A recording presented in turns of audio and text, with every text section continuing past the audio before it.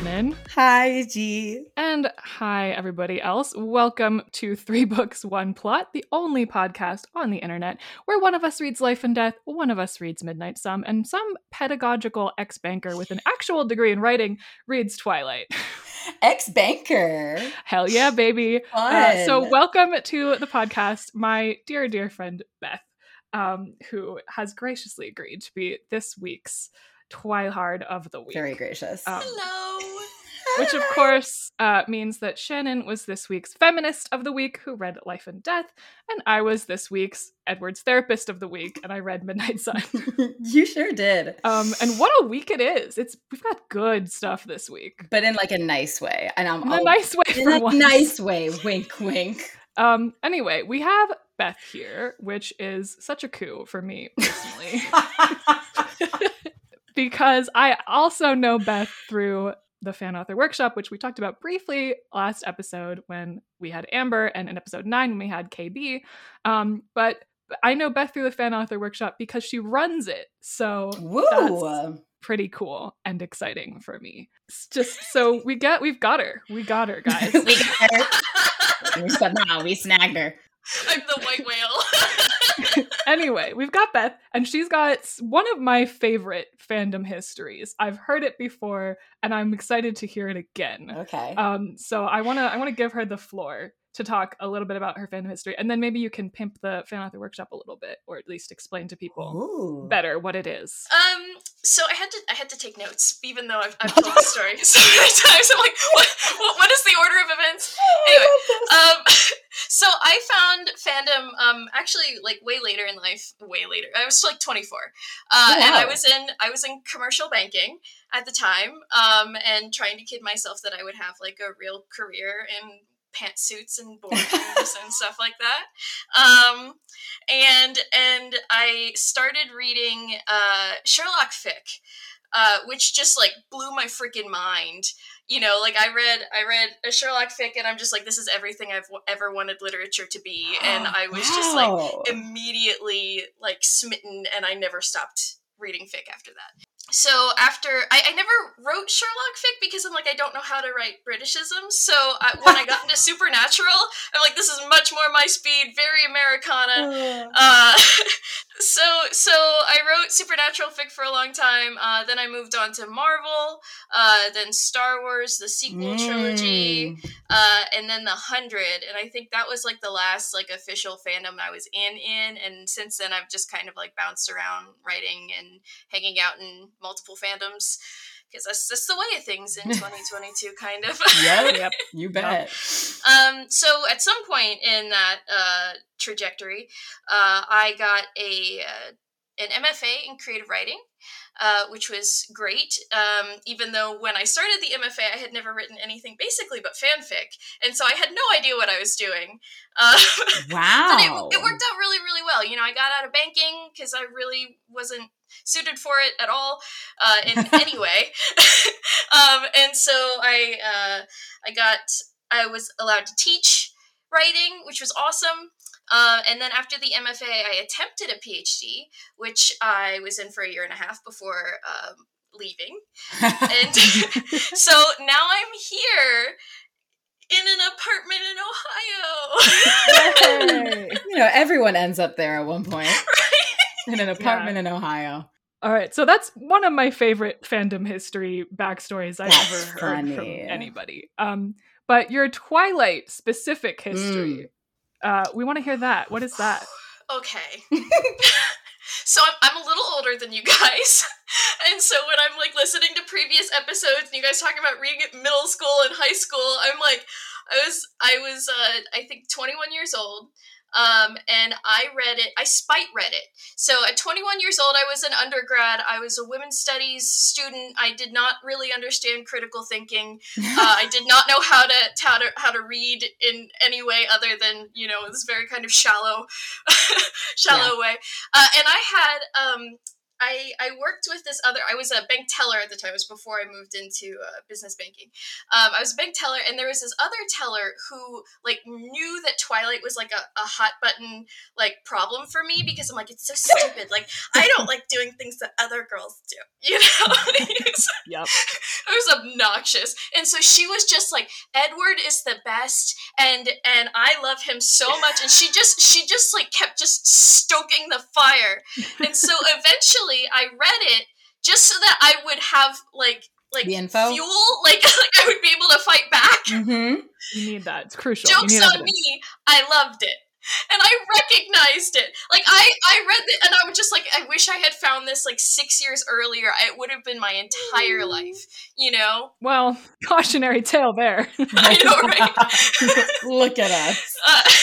Right. And so I remember reading it, and, like, I thought I was gonna be all, like, I don't know, very anti-Edward, like, he's such a creep, he's so abusive, and, like, I kind of was, but, like, ultimately, I started reading it through the lens of, like, BDSM, and this is before 50 Shades was ever a thing, and I wrote this long-ass meta about how, like, it's basically the whole thing is a BDSM narrative, and if you read it from the perspective of, like, Bella as a willing sub, it's poorly negotiated, but, like, there is so much imagery, even in the chapters we read, that I thought was so fascinating of, like, you know, bondage, there's all this description of, like, latex, like all of these images, and at the time, at 21 years old, for some reason, I had spent, like, from 16 to then, weekly reading this, like, recap of a website that went onto obscure BDSM forums and, like, summarized them and, like, took screen caps. And I read that every week for years. And, like, they did it to make fun of it, but I was fascinated. I wanted to know more about the Yoshivore. You know? Like... I think we've topped Shannon's Weather Channel story. So true, bestie. Are you saying that E.L. James is valid? You know, when I found out 50 Shades was Twilight fanfic, I'm like, well, I knew somebody else had to see this, because it's not subtle, so you know? Fascinating. And this is a chapter in which it's particularly present, yeah, I'd say. It really is. Mm-hmm. When I read this chapter, I'm like, damn, like, now I know more, now I know stuff about writing, and I can actually, like, articulate why I like it and what's going on, and I don't know, I was just very pleasantly surprised by, like, I still like it, you know? This is a good chapter, too, to, like, get that nostalgia on it. I had that exact note, where I was like, this chapter made me remember what I liked about it as a 14-year-old, like, what appealed to me. Yeah, that was definitely the feeling I took away from chapter 14/18. We're going to have such a good time today talking about this. And I mean that not in a way where I'm like, teehee, I get to do a mean thing to a character. That I know. I had trouble finding things to make fun of. I was just having a nice time. Well, I didn't. Well, I still trust me, I still found some stuff. Not so much in Life and Death and Midnight Sun, but in Twilight, I was like, ah.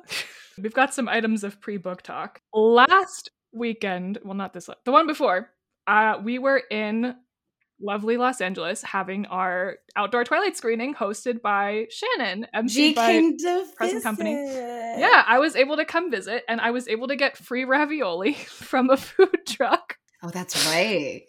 Just to be on theme, you know, it was important to me. But we were there. It was a really fun time. I don't know if any of you guys came out. I hope somebody did if you were local. I have been told it was a fun time, and I was there.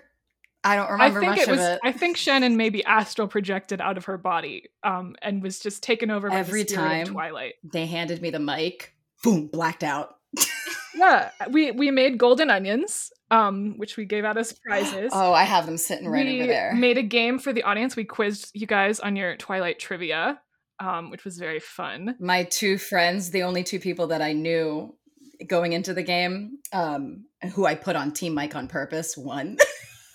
They were not supposed to, but they weren't sure supposed did. to win. They were not supposed to win. They don't know anything about Twilight, but boy, did upset. they win. Oh yeah, the self-proclaimed like big fans were the ones getting the trivia questions wrong. Yeah, it was interesting. No, it was a lot of fun though, and a lot of people were there. Yeah, we had Amazing turnout. People were so fun. Everyone was like in an amazing like spirit. Like everyone was laughing at all the like times that are kind of unintentionally funny. Cheering when like Carlisle or Charlie came on the screen. There were a lot of dilf fuckers in the audience. So many dilf fuckers. Yeah. So it was a really, really good time. And thank you to anyone who participated. And if you'd still like to participate, we'll slide you those trivia questions. But no, we had a good time. G sadly has been gone for like a whole week, and I'm so sad about it. I abandoned Shannon in her hour of need. My bed is so empty. Wow.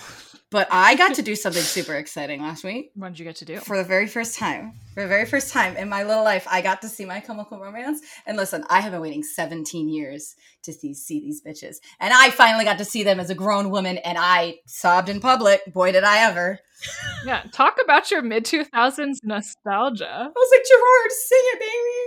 And there's been a lot of overlap recently between MCR Talk and Twilight Talk. Yes, there always is when one or the other is just out and about in the trending virtual world. But this time it was specifically invited by Gerard's wardrobe choices. He wore this incredible Twilight shirt. So clearly they're aware of it, you know, and they're leaning in, which is interesting because they haven't always leaned into the Twilight stuff. I don't know if most of our audience is going to know this, but Stephenie Meyer is also a big MCR fan, and in fact wanted them to be on the soundtrack of and remember in episode 1 where I was like, yeah, Gerard Way, Stephenie Meyer, bass. I had my wrong facts because I love to be confidently wrong. Remember that, folks? Episode 1. We're looping back what to Shannon it. is referring to is in episode 1 when she talked about Gerard Way and said they were the inspiration for Stephanie's Remember Edward how I was face wrong? Claim. And Lexi and I were like, I thought Henry Cavill was her Edward face claim. But I did have to do a bunch of research for the show notes. So I went looking for I like cross-referenced Stephenie Meyer MCR. There's all kinds of stuff. Yes, there is. The only thing I could find was she has a blog post of all her face claims. Gerard Way is who the fans wanted to play Edward. So Shannon wasn't entirely wrong. She was just like slightly getting her wires crossed. Emo teen and fan. She's not the only one, because I have seen so much talk lately, so many memes about how Twilight is quote unquote MCR fanfic, and that Stephenie Meyer wrote it specifically about Gerard Way, or that it was like inspired, which is just like, no, right. No, it's not. Like, it's very well documented why she wrote Twilight, and it was based on a dream she had with, for once, had nothing to do with MCR, which doesn't say that they weren't a big influence, because well documented my chem dreams. Yeah, she does go on record quite frequently and say that she loves MCR, and they inspired her a lot in her writing of Jacob in New Moon. Jacob? Yeah. Yep. Really? That's the closest thing I was able to find for her being inspired by MCR, but it's certainly not MCR fanfic. Please stop saying that.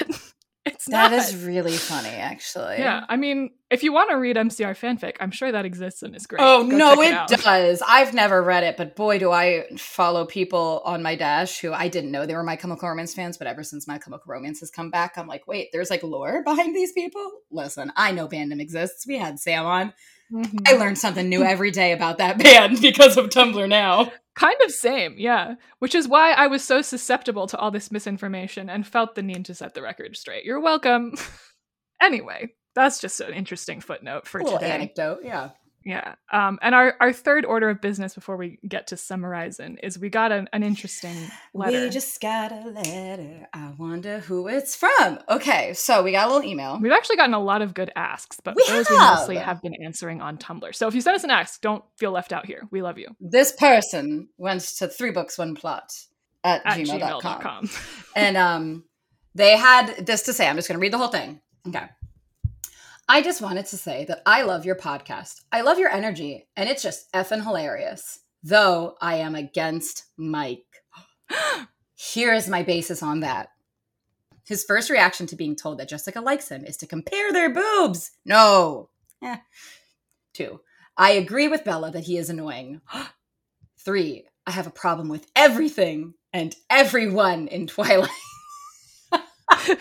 On another note, I think that the amount you resent Edward is over the top. He, however poorly, justifies his actions. And later, Bella is aware of his crimes and is fine with it. While Bella may be an idiot, she does kind of give consent. Thanks for reading this. And if you want or if you can/want to, can you give my Tumblr a shout out in one of your episodes? I am. Please don't stalk me. Love you all. Please don't stalk me.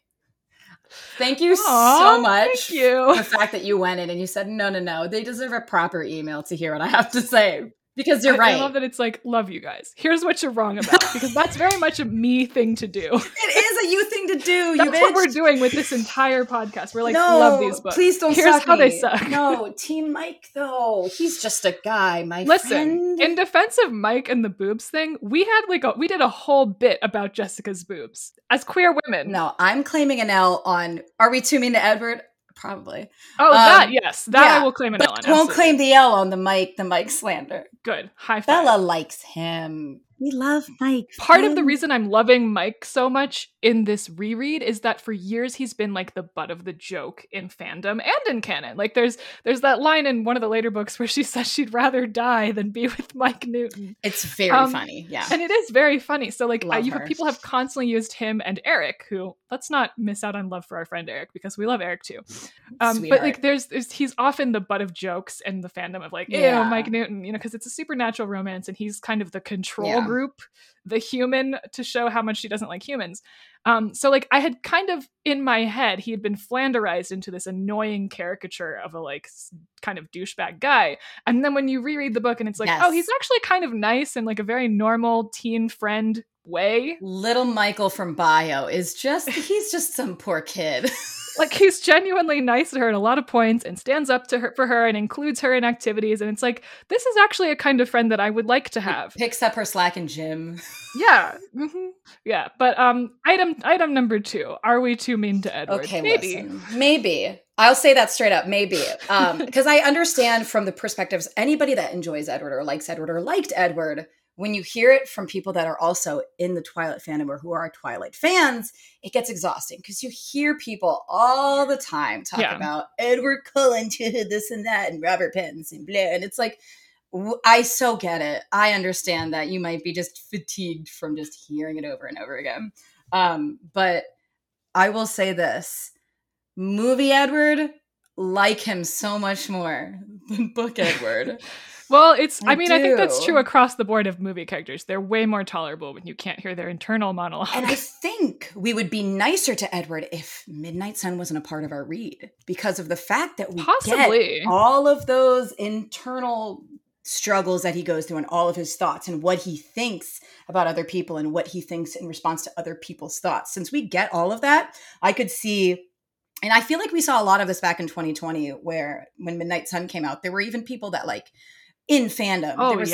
They were like, there were Edward fans who were like destroyed the pedestal, they pulled the statues down. And I think that also may have helped our enjoyment of it a little bit more too, because we were like, yeah, he's an asshole. We all knew this, but I guess when you pull off the rose covered glasses, sometimes it's a little tough. And I think part of it was also just people revisiting things as an adult and having learned to question behaviors that they didn't question as a teen or a younger adult. Exactly. Is the amount that we resent Edward over the top. I wouldn't say it's over the top. I think he's asking for it. I swear to God, G. I swear to God, G. It's such low-hanging fruit sometimes. And I feel a little bit guilty about that because it's like very easy to make fun of some of the ridiculous over-the-top things he says. But like, what am I going to do? Not make fun of it? Come on. I mean, what more can I say when you just said that? I do enjoy that you, though, decided to say Bella is aware of his crimes and is fine with it. While she may be an idiot, she does kind of get some say. Because that's what it all comes down to. I like Bella. Very well suited. We've never denied that. Sometimes she bothers me, but I like her. You assholes have heard me stand up to this asshole right here so many times for my girl Bella Swan. Well, I'm going to be nice to her this week. I'm stand by everything I've said in the past, but I'm going to be nice in the future, maybe. We'll put a pin in that. And if we got to flick the pin off the board, so be it. All right. Listen, I will recommit to reparative reading Edward and Bella, and that's as much as I'm willing to do. There you go. Sure. Yeah. Sure. She's so skeptical. Why not? We'll see. No, I think you can do it, but I can't wait to have to look at you while you're trying to not say things. Yeah, that might be fun. Your beautiful face. Love you. All right. But yeah, thank you so much for the email. And if you too would like to send an email to us, again, it's just 3books1plot@gmail.com. Simple. You can also just continue talking to us on Tumblr. We have very fun back and forth with y'all sometimes. It's very cute. So thank you guys. We appreciate it. Yeah, good insights. Well, G, do you want to give us our timeline check-in and let us know what's happening? What's going on? Where are we? Who are we? Yeah, well, this is another real easy one. It's still Saturday, March 12th. It's exactly when the last chapter left off. So, ooh, and in the last chapter, we are currently driving back from the meadow. Bella we sure are. Bo didn't run from Edward and Edith's glittery bodies. We got through Alice's knot. They're so brave. They're so brave. All right. So what we're going to do now is we're going to go ahead and kick off our Twilight talk with our 30-second summaries. And we know you're all so excited for those. So giving our 30-second Twilight summary. And of course, all of these chapters are titled, what is it again? Mind Over Matter. Mind Over Matter, yeah. So Mind Over Matter. Beth is going to give us our first 30-second summary. Whenever you're ready, give that to us there. Okay. Edward and Bella have a metaphorical Reddit AMA in the truck. At Bella's house, there are gratuitous descriptions of leftover lasagna. Charlie arrives home, Edward flees, and Bella reheats yet more lasagna. In her room, they continue the AMA until eventually Bella asks the big question, when we gonna bone? Edward romantically informs her he will crush her skull. Snuggling occurs, Bella falls asleep. Oh my god. That's right. You're so right. I was not prepared for that. When we gonna bone? When we gonna bone, y'all? Isn't that just the question? Isn't that poor Bella? She just wants to know, man. She just wants to know. Let her know. She get blue-balled for 3 more books. Free her. No, free her. Oh god. Are you ready to summarize Life and Death, Chapter 14, Mind Over Matter? I'm cutting it so close today. I practiced this multiple times. This one I might go over because every time I do a Life and Death summary, I always catch my lisp on Edith because I start speaking too fast and all of my speech impediments rise to the top from childhood. You write yourself some tongue twisters. Oh, it's so fun. Okay, whenever you're ready, I'm ready. Despite Edith's shit music opinions, Bo manages to redeem her only shortcoming this chapter by not guzzling down a glass of milk with his dinner. We learn more about the Cullens. We learn more about vampire abilities. They're snuggling, they're joking. Edith confesses to watching him sleep. And Bo's only reaction is that, oh my god, what have you seen or heard? I might die because of this. But even if he did die, he'd probably be brought back to life swiftly because of how goddamn horny he is. Remember, folks, thinking about marriages for women, thinking about sexes for men, and potentially killing your partner in the throes of passions for the ginger Cullens only. Someone should remind Edith to give her cousins of Alaska a call. I'm sure they can lend her some pointers. Either way, cheers to Edith and Bo this chapter. I love these silly bitches. Fuck. You did it! Even with my false start? Even with my false start? Okay. Yeah. Well, I actually restarted. You're too nice to me. So. We can add the false start back onto the time. That was rough. Yeah, why doesn't Edith just call up, although, you know what? In this, I'm sure the Denali's also have their gender swap, but Stephanie Meyer doesn't mention it. True. Well, that's she does. True. Does she? I think there's one part where somebody's name is Kirill. I think that's Kate. What? I don't know why I know that. I don't know where that information comes from because I've never read Life and Death before. But I know that from somewhere. I think they are, in fact, brothers. Yeah. Hate that. Anyways, whatever. Whatever, indeed. I gotta say, like, listening to the 30-second summaries, I did not ever imagine the cool hand gestures. Oh, I feel like do them. I feel like you should, like post it on YouTube. It's very, very engaging to watch. Oh, that's funny. I had no clue I did it. It's always fun. That's great. I'm glad I know this about me now. My hands just be swimming. That's good. You ready for Midnight Sun? I'm ready for Midnight Sun. Are you ready for Midnight Sun? I'm mostly ready for Midnight Sun. Well, I want to hear you tell us in 30 seconds or less, my talented friend, if you can tell us about Mind Over Matter, Chapter 18 of this glorious, silly book. Okay, will do. All right, everybody, welcome back to S-Word Education with Edward and Bella. But first, an impromptu sing-along, a disturbing confession, and several of the hottest, coolest, most interesting flashbacks in the series as we learn about Charlie's scandalous salad days, Alice's mysterious origins and personal time paradox, and why you should absolutely always pick fights with wild bears. But finally, it's time to get those balls nice and blue during a sexy game of Truth or Dare at Edward and Bella's first ever consensual sleepover. Hooray! I can't stand you. I knew what you were going to say the second you said, let's get those balls. What else was I mean, come on. You are a nightmare. It was low-hanging fruit. Again, I can't pick it. Oh, God, the S word. The first time the V word actually does mean virginity in this chapter. God, what? I can't wait to get to that. But before we get to the hilarity and the phenomenal information that we get out of Midnight Sun, let's pull it back. Let's dial it back. Let's talk about Twilight. I'm excited to talk Twilight. Yeah. We're about to have some fun. And I have so many, listen, please don't stalk me. I have so many nice things to say about Edward. They might not come immediately, but you're going to hear it. Real quick, though, I have like just a general comment before we get into the actual thing. I think it's very, very, very, very funny. Because like in Midnight Sun, Edward this whole time has been like, I can't believe she doesn't care about any of these things. She barely reacts to stuff I say. And when she does, it's confusing and bewildering. Because when you like read Bella's point of view, she's always like, oh, he told me some nonsense. And I had to try so hard to just keep it together and not flinch. So it's I'm just having that we've established in the past several chapters of him being like, she doesn't react like a normal girl, a normal human. And she's just like, well, he said something crazy. And I sat still for a second and then I replied. And it just keeps going in this. It's funny. It's not effortless. She's making a Herculean effort and she's doing a great job. She's holding it together. Yeah. I'm proud of her. She's doing good. It does fascinate me, like, how sparse her narration is compared to Edward's. There's a reason it's like 700 pages to Twilight's like 400. Like every single piece of dialogue, Edward has like a whole ass paragraph of reflection, and then Bella's just like, and then they said this, and then they said this. Like it's just it's just dialogue. It's basically a script. And then I chugged my milk, and then blah blah blah, and it's like, what? His eyes were pretty. Lasagna. It's always fun though, because it's like, I do love getting those extra paragraphs. Sometimes, well, occasionally. But yeah, with Bella, I'm always reading it like, oh, we're done. Like how you just downgraded that 3 times. I'm being nice to Edward. We had to qualify. You are being nice to Edward. Good job. Nice. Good That's job. my friend. Oh man. Did anything jump out at you, Beth, at the very beginning? I mean, okay, so I gotta say, a lot of my observations are like basically just at like the writing level. I was really fascinated by the prose and the pacing. And I think, this chapter is really kind of emblematic of what I was so drawn to, which is the fact that like we are so close in scene that every scene is blocked like moment by moment. It is noted that Bella reheats the lasagna, like every single thing is accounted for, and that's kind of like this kind of like gratuitous myopic lens on this interaction is just, I mean, it's kind of delicious, it's not like the lasagna probably wasn't.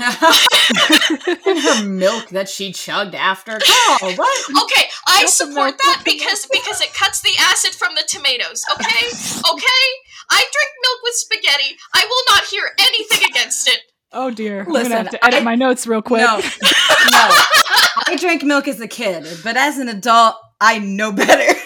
Everybody's lactose intolerant now. Not me. I drink milk every damn day. Beth is built different. A lot of cows in Ohio. Different. Huh? There are. And I used to be lactose intolerant, and sheer will pushed me through. No, shut up. Yes. She said, I'm stronger than you'll ever be. Use sheer will to circumvent your food allergies. I do love that at the very beginning, her very first comment's like, listen, when he isn't endangering my life, he's an all right driver. Well, that first sentence is so funny to me. She's like, he's actually a good driver. It's like pulling a compliment through gritted teeth. I also like the opening paragraph because, like, he's nice, he's relaxed, he's happy. He's so much more happy. Bearable when he's happy. It makes it's night and day how much more I can tolerate Edward when he's in a good mood. So the third sentence is, he barely looked at the road, yet the tires never deviated so much as a centimeter from the center of the lane. And like 2 sentences later, we get what he's looking at, but at the time, like, if he's not looking at the, like, are his eyes closed? Why isn't he looking at the road? There's nothing really else to look at. Couldn't tell you. Sometimes he gazed into the setting sun. Like, first of all, is the setting sun like in front of them? Is he like turned around? He's looking at the sun, but it's like back there. Underrated vampire superpower. You want to know what makes me mad? This is the meanest thing I have to say. It's not even mean. It's just me calling him on his shit. Why you gotta neg 60s and 70s music? Yep. That's what makes him a monster. And she had the opportunity. There are 3 books here. She had the opportunity of varying the what's being opinion, negged. at least between Edward and Edith, but she didn't. First of all, the Monkees were in the 60s. Of course, who wouldn't like the Monkees? The Monkees were in the 60s. The Who, Fleetwood Mac, the Beach Boys, Jefferson Airplane, Pink Floyd, the Doors, the Beatles, obviously, the Rolling Stones. Like, don't get me started. Don't get me started. Well, like, I'll tell you what this... I mean, as a person who's like not that musically literate, the vibe I get from this is that he likes like doo-wop, like sock hop music, and like Rick Astley. Oh, also Queen. Fuck you, Edward. When I think of Edward, I think of like melancholy. You know, you'd think he would like rock and roll. Yeah.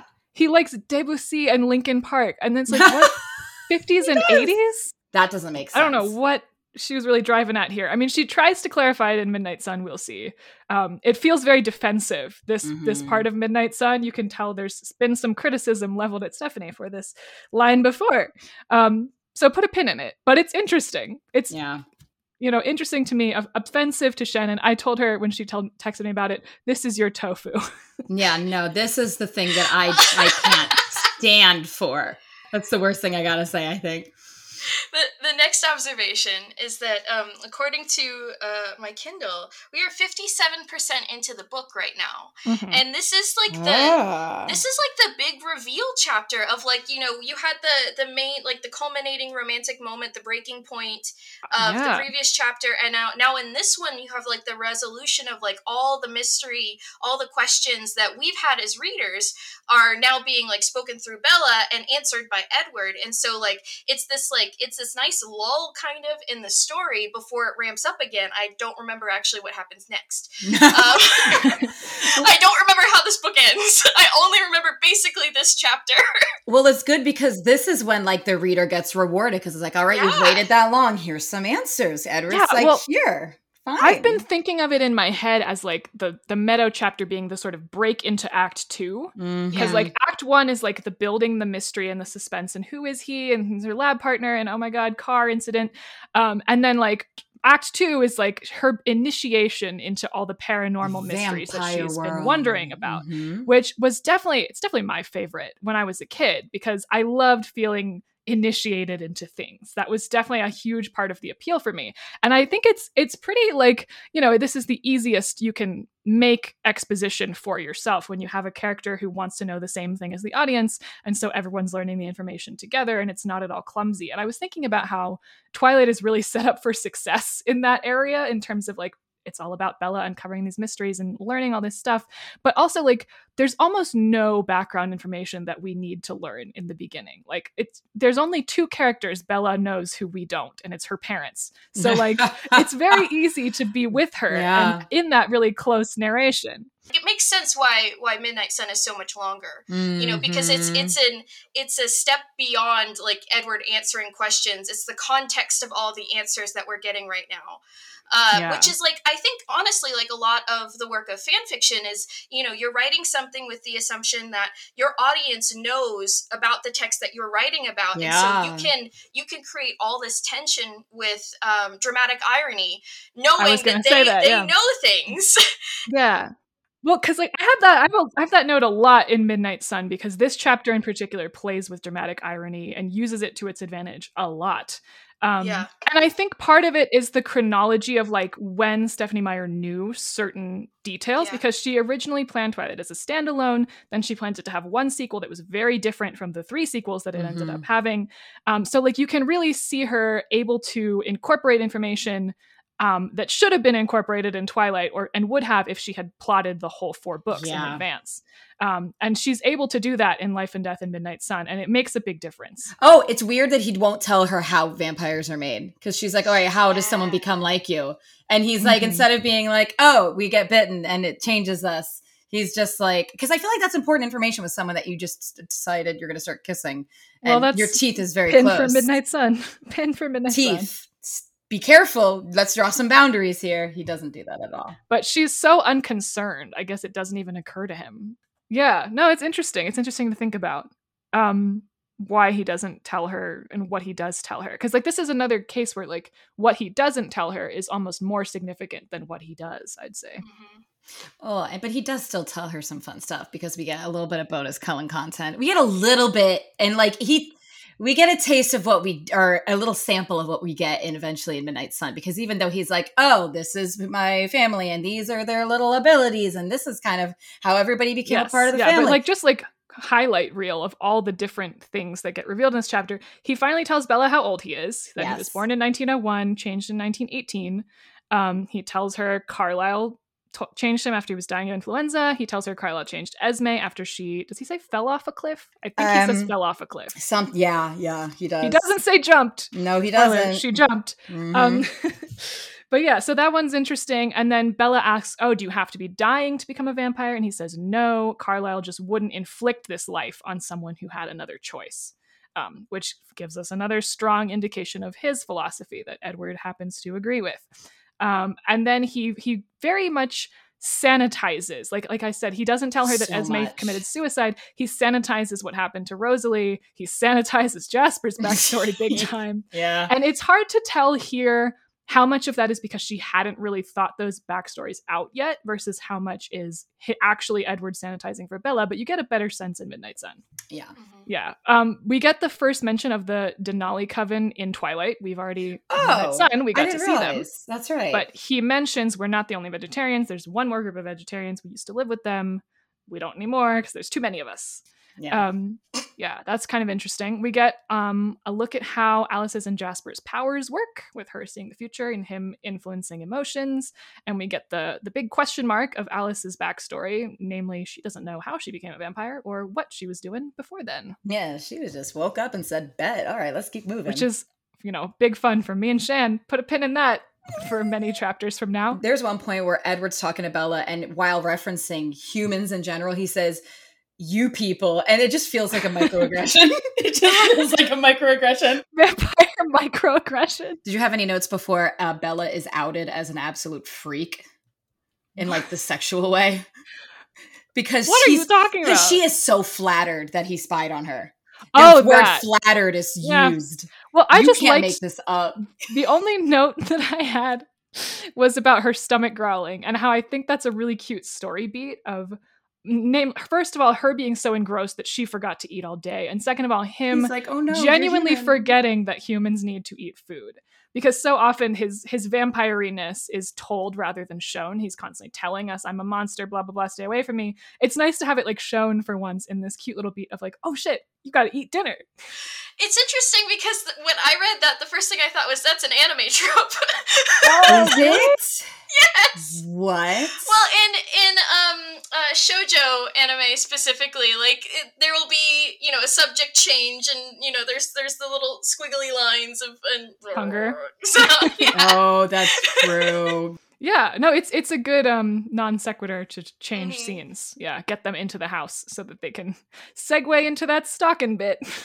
Yep. But I also like that he opens the door for her really fast. Like, he's finally dropped the human charade. He can appear on the other side of the car and open the door for her. I was gonna say, and he also just steals her house key. Oh, yep. She's like, where did you know where that is? And he's like, don't worry about it. He tries to brush it off, but he doesn't completely brush it off. Yeah, I mean, my note for the part about where Bella is outed as a freak is that it's funny that she's putting the responsibility for her privacy on herself rather than him. She's like, oh my god, what if I said something embarrassing? Like, what if I'm embarrassing? Not what if you were stalking me and violating my privacy. Yeah, that's one of those differences where it's like, when it's in fiction, and you're reading it in this kind of like safe bubble of like, romantic stalking is totally a trope, and then you think about it in reality and you're like, Jesus Christ. Yeah. You're like, oh my god. No, she's very, very chill about it, other than that one blip. Like, I remember thinking her biggest characterization is that she's clumsy, but like there are all these other little tiny details of like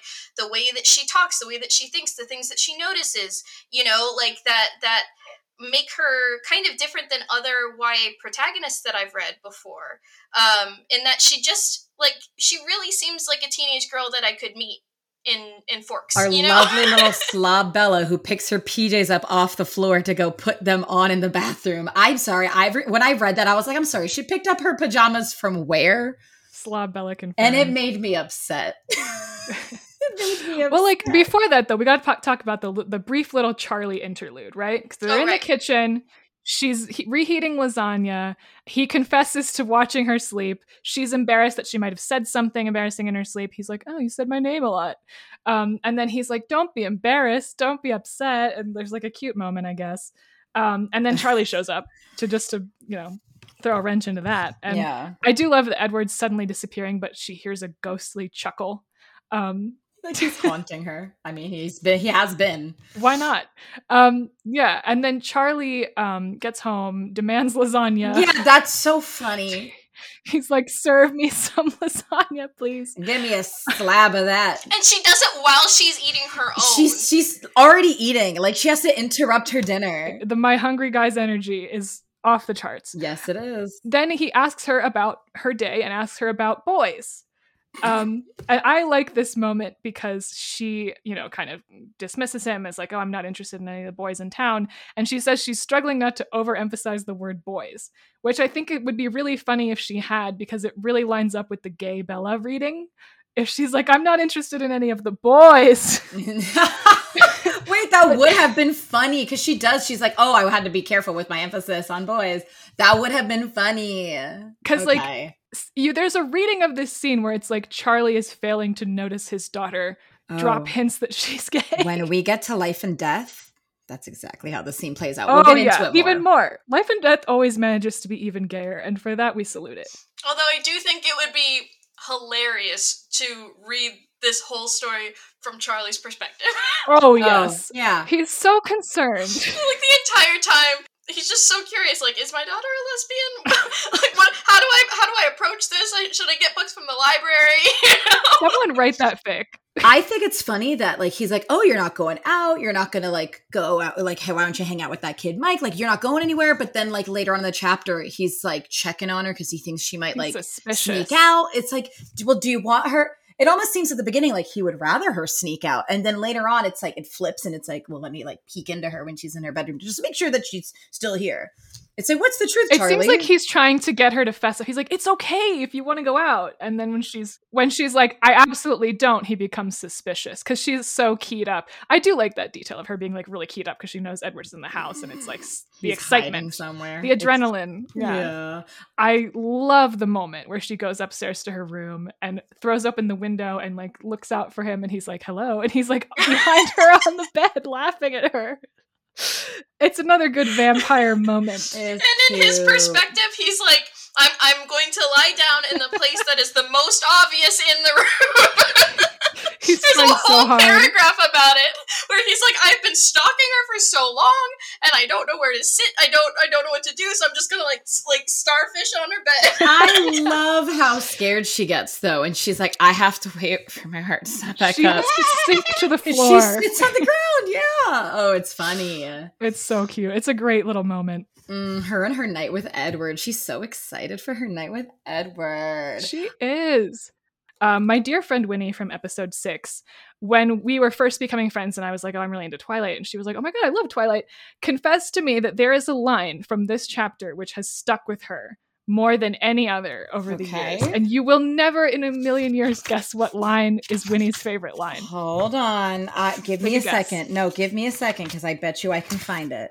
She might have told you. No, I know she didn't. Give me a sec. Is it something about brushing her teeth a third time? Nope. Damn, I don't know. Close though. Close. Very warm. The Victoria's Secret pajamas that her mom got her 2 years ago? No. I don't know. I like that one. I hate that she didn't bring them with her. So Winnie's favorite line is, the hot water of the shower couldn't be rushed. She says every time she gets in the shower, she just like becomes Bella Swan and thinks about how the hot water can't be rushed and it makes her late to whatever she's That's genuinely so funny. Oh my God. And she has infected me with this because now every time I get in the shower, can't be rushed. I also think about that line. Oh, wait, no, I have a question for the two of you. Mm-hmm. Maybe I'm the weirdo. who brushes their hair when it's wet? Am I insane? Is that a thing you're supposed to do? That makes me feel insane. Technically, you're not supposed to do it. I do it because my hair is much straighter if I brush it while it's wet. Some people with curly hair brush it while it's wet because that's kind of the only time they can. That makes sense, but like, how do you get the brush through when your hair's wet? You just do. I don't know what to tell you, man. And her pajamas. We have to talk about her pajamas, just briefly, because we need to talk about Beau's pajamas. Beau's pajamas are more thematically relevant. Exactly. Bella's are just ratty. Think it is very funny that she, as Shannon says, picks up a holy t-shirt and some sweatpants off the floor. And then she becomes self-conscious kind of after the fact. She's like, oh, I wish I had my nice Victoria's Secret pajamas that my mom got me. You picked it up off the floor in front of him. He sees what you're putting on. Yeah, well, and it's also like, I think it would be very funny. Even if it were nice, you picked that up off the floor. Considering that Edward has been stalking her, if she did have the Victoria's Secret pajamas and she like came into the room like dressed to the nines for bed. I've got another compliment. Mm-hmm. Mm-hmm. And that is like the allure of the fact that like Edward is like crazy attracted in love with Bella, who does nothing. Yeah. You know, and just fresh out the shower. Fact that like fresh out of the shower, just the way that she smells, the way that she is, that she's like this kind of totally average girl, and this other worldly being is just like, oh, you know, like angel choir, yeah. And so it's satisfying in that way too, like that somebody, you know, hot, charming, competent, been alive for 100 years, still looks hot, you know, could just, this girl could be the one. Well, I had that note too, that the wish fulfillment in this chapter is off the chain. For real. Especially the part where he talks about how Rosalie was originally supposed to be, in Carlisle's mind anyway, he was kind of hoping, hey, maybe Edward will fall in love with Rosalie.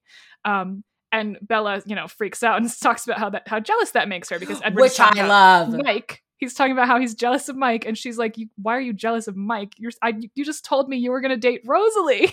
And she's like, I love when she talks about how hot Rosalie is, because she does it so often. Another point for gay Bella. She does it so often. She's like, your sister's a fox, bro. So many people have latched on to the fact that she considers Edward and Rosalie equally attractive. Explicitly stated in like chapter 1 or 2. Yeah. But yeah, that is a fun little backstory reveal. We find out that Carlisle originally hoped that maybe Rosalie and Edward would fall in love because she came second. She was his second child, not counting Esme, who is not his child. But the order of transformation is Edward, Esme, Rosalie, Emmett, Alice and Jasper show up on their own. Yeah. On the doorstep. Yeah. For anyone who doesn't know that already. Literally on the doorstep. They literally showed up on the doorstep. Alice is like, I'm home. Which I put a pin in that for Midnight Sun, because I think that is also super wish fulfillment-y. Like instant family. There you go. Yeah. This person already knows you and loves you unconditionally. They've never met you, but they know you and they love you unconditionally. And you can just hand your memories over, and then in a second you have spent your entire lives together. Beautiful. I'm obsessed with it. It's crazy. Past and future. Mm-hmm. The Edward and Bella version of that is actually the sleep talking thing, right? Because it allows them to kind of jump off into the deep end of a relationship. Like, yes, they did some love confessions in the meadow earlier, but like she doesn't have to like struggle with being vulnerable and choose to be vulnerable and tell him this information, because she's already told him innocently in her sleep, and he already loves it, and he already loves her for, you know, for all the things she said in her sleep. Yeah. They don't even have to do the hard work of building a relationship.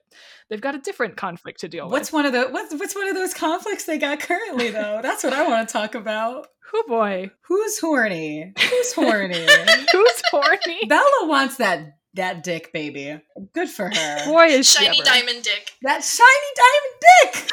She does. She said, "Let me get it." He really like suggestively asks. Like he like gets in bed with her, and he's like, "Well, what do you want to do if not sleep?" She's like, "Come on, dude." Yeah, How is she supposed to take no that? Self-awareness with that comment, bro. You're in her bed. He is blue balling her hard. I was fascinated by the shackles line. Shackles, he's like, you know, yes. you can shackle me to the bed, but then he's holding her wrists, and then he continues holding her wrists the Yeah. entire time. Yes, she does. There goes your BDSM metaphor right there. Right? Yeah. And like Allegory, I guess. if you're reading through that lens, like there's stuff like that, like every page, you know, like it's just glaring. Well, all that talk in the last couple chapters about how he could break her. And he brings it up again here when she asks about the sex. I think it's really funny though, because like when she starts bringing this subject up, she mentions it because she has to bring up the word marriage first, because Edward had just mentioned Rosalie and Emmett are probably going to get married again in a few years because we started off really young here, so that'll probably be a thing. And she's like, so marriage, you know, being, you know, how Shannon's married doing couples, the two fingers pointing at each other. Couples do things in their bed when they're married. Like she asks if that marriage is the same as it is for humans, which I think is very funny. We're far from the first people to point this out, but the fact that the word sex is never once mentioned in this discussion of sex. No, it's not. And how you can kind of substitute another activity and pretend it's about that. I personally picked the cha-cha slide since she brings it up in the context of marriage, but it's like, we can never do the cha-cha slide. I might crush you. Yeah, no, then they confirm that they're both virgins. And both of them, they said, no, it's never been like this for me. And it's like, that's never been like this for they kind me. of both come out as demisexual, which is more interesting to an adult me that knows that word. For anyone who doesn't know, that's someone who can't feel sexual attraction until they feel romantic attraction or like a deep connection with the other person. So they both say, Edward says something like, I can read minds, so I know that lust and love are not always together. And Bella says, like, for me they are. For me they are. And he's like, oh, same. So it's interesting. Yeah. What's crazy about this line, though, is that towards the end, right after this, he makes a comment that she's like, oh, like you're attracted to me. And he says, I may not be a human, but I am a man, which first of all, I don't like that comment at all. But also he just said that. It's like, what do you mean I'm a man? You just said before, like, oh, this has never happened before. Like, this is now that I have this deep, profound love for you. Also, I'm experiencing the hungers. Well, we know he's lying because we saw him check out Siobhan's boobs like 2 chapters ago. He was ogling the hell out of Siobhan. I hate that line. Despise that line. I loved that line when I was a kid because it's far and away the most scandalous thing in here. It's the weirdest thing that he says in reference to like attraction in the whole book, I think. He's so gentlemanly, he's so chaste, except for like this one line was like the first time he kind of admits I am a man, bro. to experiencing sexual attraction to Bella. I would have liked this more though if he was like, oh, I may not be, or if he had said something like, oh, I'm only human, like as a joke, as opposed to be like, I'm a man. Like, what? Yeah. What the hell are you talking about? It does genderize it maybe a little more than it needed to. It smacks of gender. It smacks of gender. Although I will say that there's a lot of like mood fluctuation in these 2 scenes in this one chapter, where it's just like, haha, there's banter, they're talking about stuff, something very serious, banter, ha. It's a little whiplashy. It gives you so much whiplash. That's, I mean, so many of their conversations are. Like, when Edward and Bella bother to joke, it's always at a weird time. Yeah. Most of the whiplash is caused though by just Edward's like flipping like a switch a lot, because he'll be engaging in this conversation that he's enjoying because he's having a good time, but then like it'll be like an errant thought in the back of his head, or like the reminder of her humanity and his monstrosity. It's always like vampirism intrudes, monstrosity intrudes. It's strange. Well, it's not strange, I guess, because we know how he is as a character, and he's a vampire, so they need to maintain this whole like, no, this is somehow wrong, because we need to still have this weird forbidden aspect for some reason. Yeah, well, it's especially jarring in this chapter because this is like the first time it's been more weighted toward that lighthearted banter. In previous chapters, it's been like defaulting to the seriousness and only little glimpses of banter. But like, this is a fun chapter because he's finally enjoying himself. He's having a good time, and I'm proud of him. He did such a good job last episode in therapy, and he's made a breakthrough, and now he's enjoying the fruits of his labor. And there's nuzzling. Nuzzling. There's a lot of nuzzling happening, and I support that. No, I do too. He's cute. enjoying the fruits of his labor, and for once we ain't talking about pomegranates. Hey, baby. Know? So we don't really get Bella's like emotional reaction to the fact that like he's not going to fuck her. No, we don't. She's just like, I'm tired now, bye. And that's interesting that she's, because it either means that, like, okay, it's a narrative omission, we're not supposed to know, or that, like, she's genuinely okay with it, and maybe she is, because she's a teenage girl, and maybe she's not ready, I don't know. Yeah. But I don't know, it's just interesting that there's not, like, an emotional check-in after this, not at all. This reveal of, like, not. We cannot do this thing that you've been wanting to do. Yeah. Well, it's setting up future conflicts, which is something she doesn't always manage to do in this book, but she sure did here. Whether it's on purpose or not, who's to say? My last note is that I just want everyone to know that this chapter has some of the funniest over-the-top descriptions of how hot Edward is.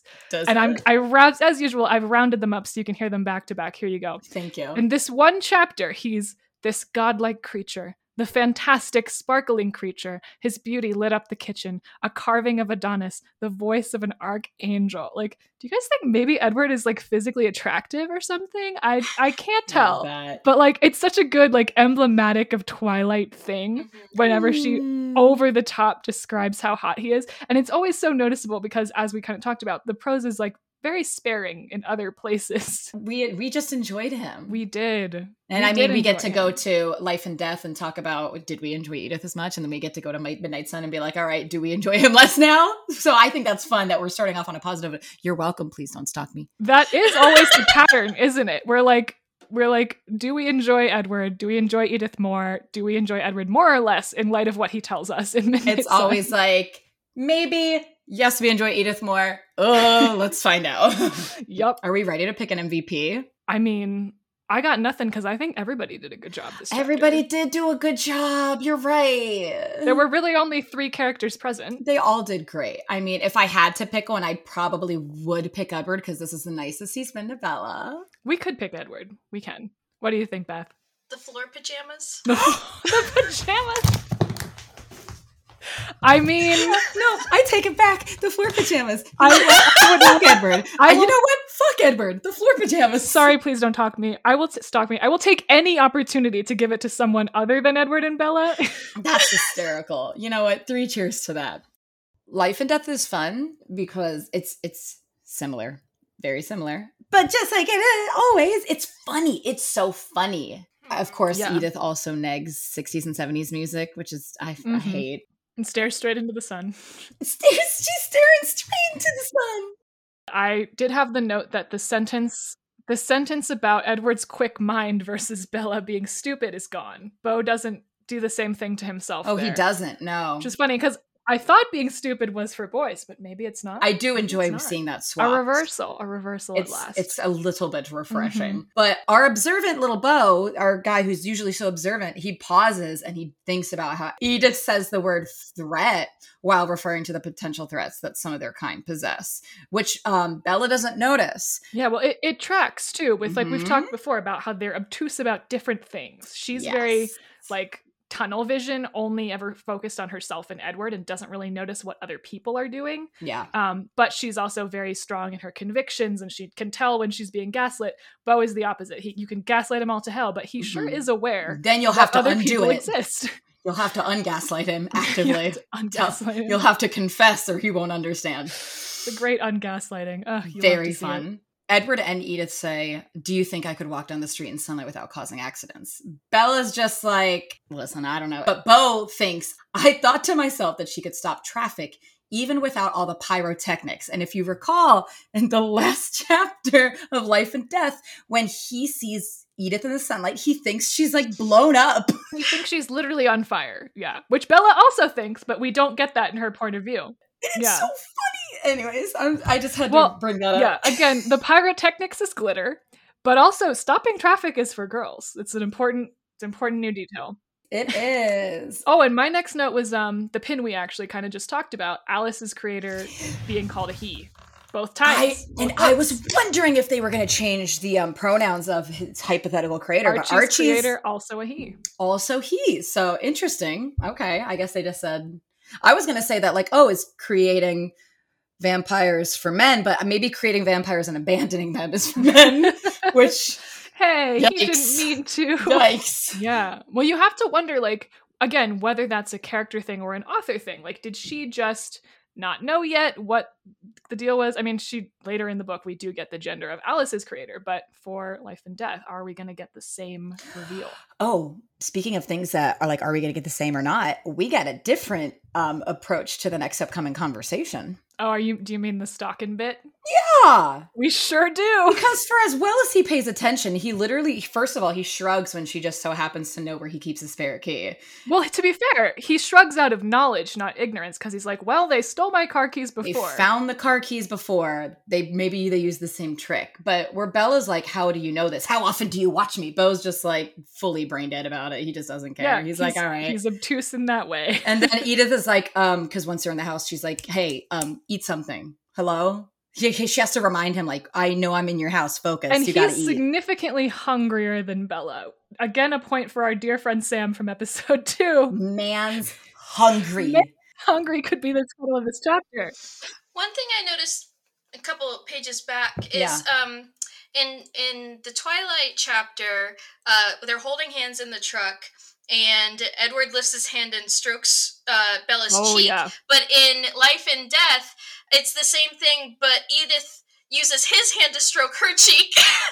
This is the second time this has happened, too. There were multiple times at school, I think, where she was like dropping him off at class, and Edward would like touch Bella's face, but Edith would, I forget what the other gesture was, but it was like, girl cannot touch guy face. Guy must touch girl face. He's really gendered that gesture for some reason. Yeah. Face touching is for girls. Mm-hmm. Yeah, having your face touched. Yeah, that's so true. But she's like, she's jealous of certain things. She's like, oh, like, do I miss food? I don't know, because I don't remember how I ate it. But like, sleeping sounds like a fun way to shut down your processes and just She craves vibe. oblivion. Yeah, I don't blame her. Craves oblivion. That was funny. And then, oh man, now we get the I do watch you sleep confession. So we get it a little delayed. But boy, do we get it. Yup. Oh my gosh. But it's funny because she says it really fun, because she's like, okay, well, do you want, because he's like, well, what do you do at night? And she's like, do you want a pleasant lie or a possibly disturbing truth? I love that. She's lampshading a lot harder than Edward, which again feels like a nod to the criticism Stephanie has heard. It's funny. Yup. He doesn't take his time in the shower. We switch from the teeth brushing. Does he even shower? Let's see. I don't think he showers at all. No, he doesn't. He doesn't? No, he doesn't. Does he really does not shower. He just brushes his teeth 3 times and changes into the pig shirt. And again, this is the second time that Bella has showered and Beau has not. What was it, episode 1? Showering has already been for girls. Men don't shower, obviously, is what Lexi said in episode 1. Wow, why would he not shower? Oh, before we get to the pajamas, though. We gotta talk Charlie real quick. I was about to say, we forgot about the supporting character, our lasagna. Our lasagna, because our hungry boy decided he wants all the lasagna. He did. And what happens again? Wait, Beth, I think you mentioned this before. What happens? It's Charlie. Charlie says, no worries, Beau. I'll make myself a sandwich. So why does Charlie not interrupt Beau's dinner? Because he's a hungry growing boy, but he can interrupt Bella's dinner? It reads as very, like, I can't tell if Stephanie Meyer is just aware of the fact that fathers treat their sons differently than they treat daughters, or if it's just like, oh no, of course it's Bella's job to reheat the lasagna for her tired dad. So it is like definitely like feminine caretaker, my hungry guy's role. For Bella. And Beau also does not pour himself and Charlie a glass of milk. There's no milk. So Beau, he got some points for that one. No milk. When Edith is kind of against Beau's chest, hugging him after the revelation about like, oh no, don't feel self-conscious that you talk in your sleep, baby. It says she hummed almost like a purr, her cheek pressed over my heart. No. Where is it? I'm so pissed. The return of Catgirl Edith, everybody. God. Anyway, Catgirl Edith. She lives. She's still a Catgirl. I hate it. When Bella, in Twilight, Bella says, no, none of the boys have caught my eye yet. But Beau doesn't say this about the girls in town. He's not like, oh, none of the girls have caught my eye yet. Even when Charlie says the words, none of the girls are in town are your type, eh? Beau just shrugs and gets red. Then when Charlie starts defending Forks, like, well, don't be too hard on a small town. We might have blah, blah, blah, but we have variety. And Beau says, there's plenty of variety, Dad. Don't worry about me. And that's the end of the conversation, which can read so gay. Hard. It can read so gay. You ask someone what their type is and they blush and shrug. I mean... And they refuse to talk about the girls in town and they don't say anything at all. They're just like, oh, don't worry, there's plenty of variety. You're getting red, you're getting nervous, you're trying to dodge the questions. I like it. I think it's interesting. If I were Charlie at this point, I would be like, honey, is there something you want to tell me? It's okay. We'll get you a spot on the Pride float. I think though that Charlie's like, well, don't be too hard on Forks. We're a small town and there might not be variety, but blah. Because it's like, is Charlie picking up the vibes? I like it. Could be.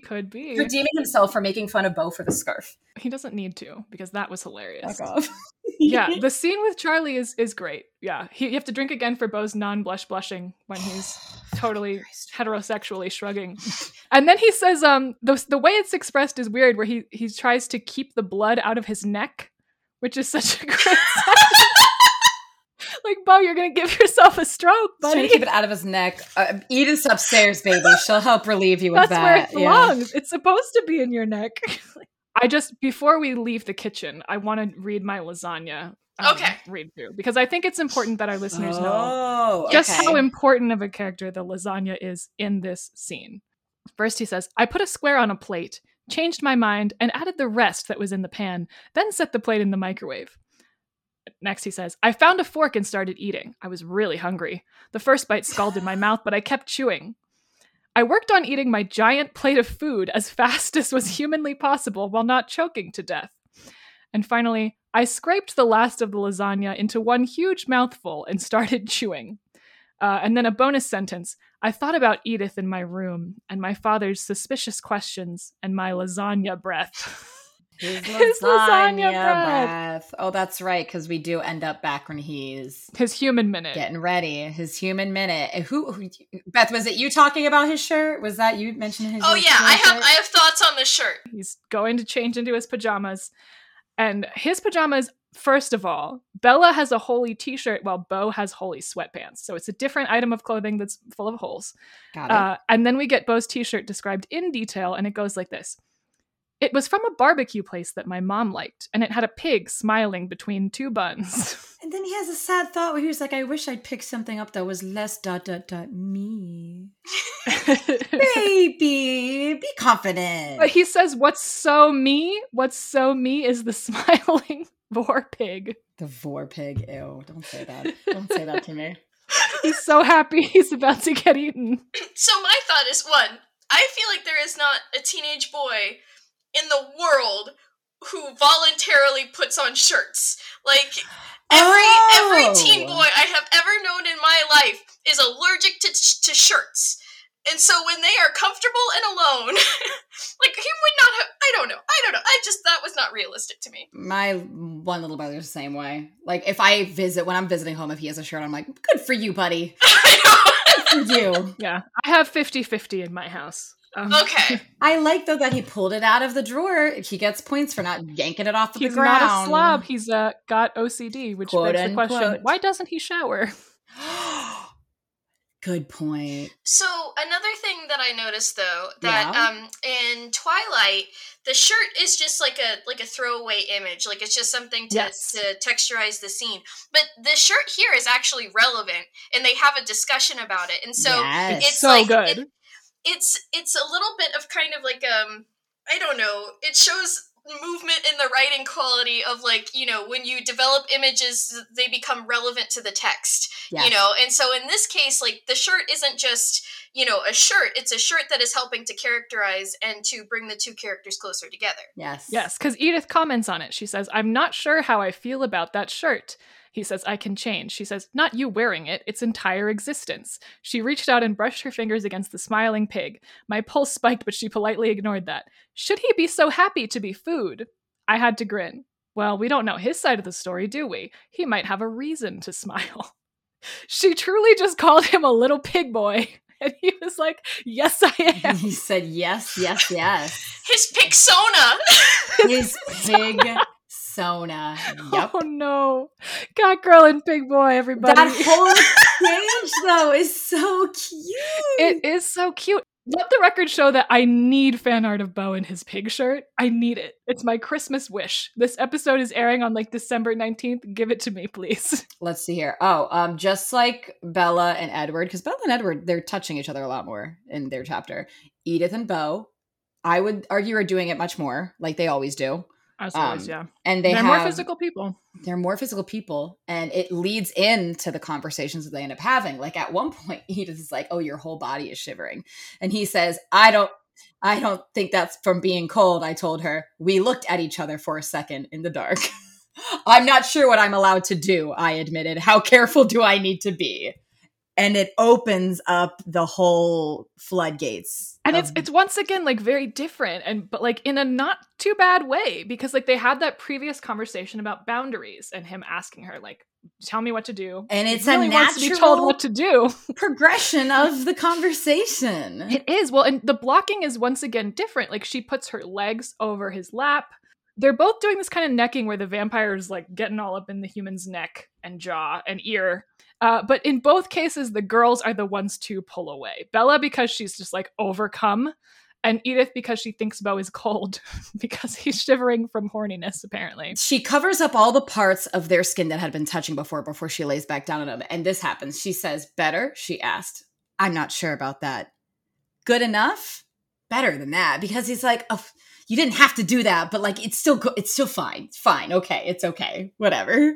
But he's so upset. You know, he's so upset. He really is respecting her boundaries. He's trying. Well, the shackles are the same across Twilight. Yes. Oh yes, are. Which is interesting. It's, you know, I like it.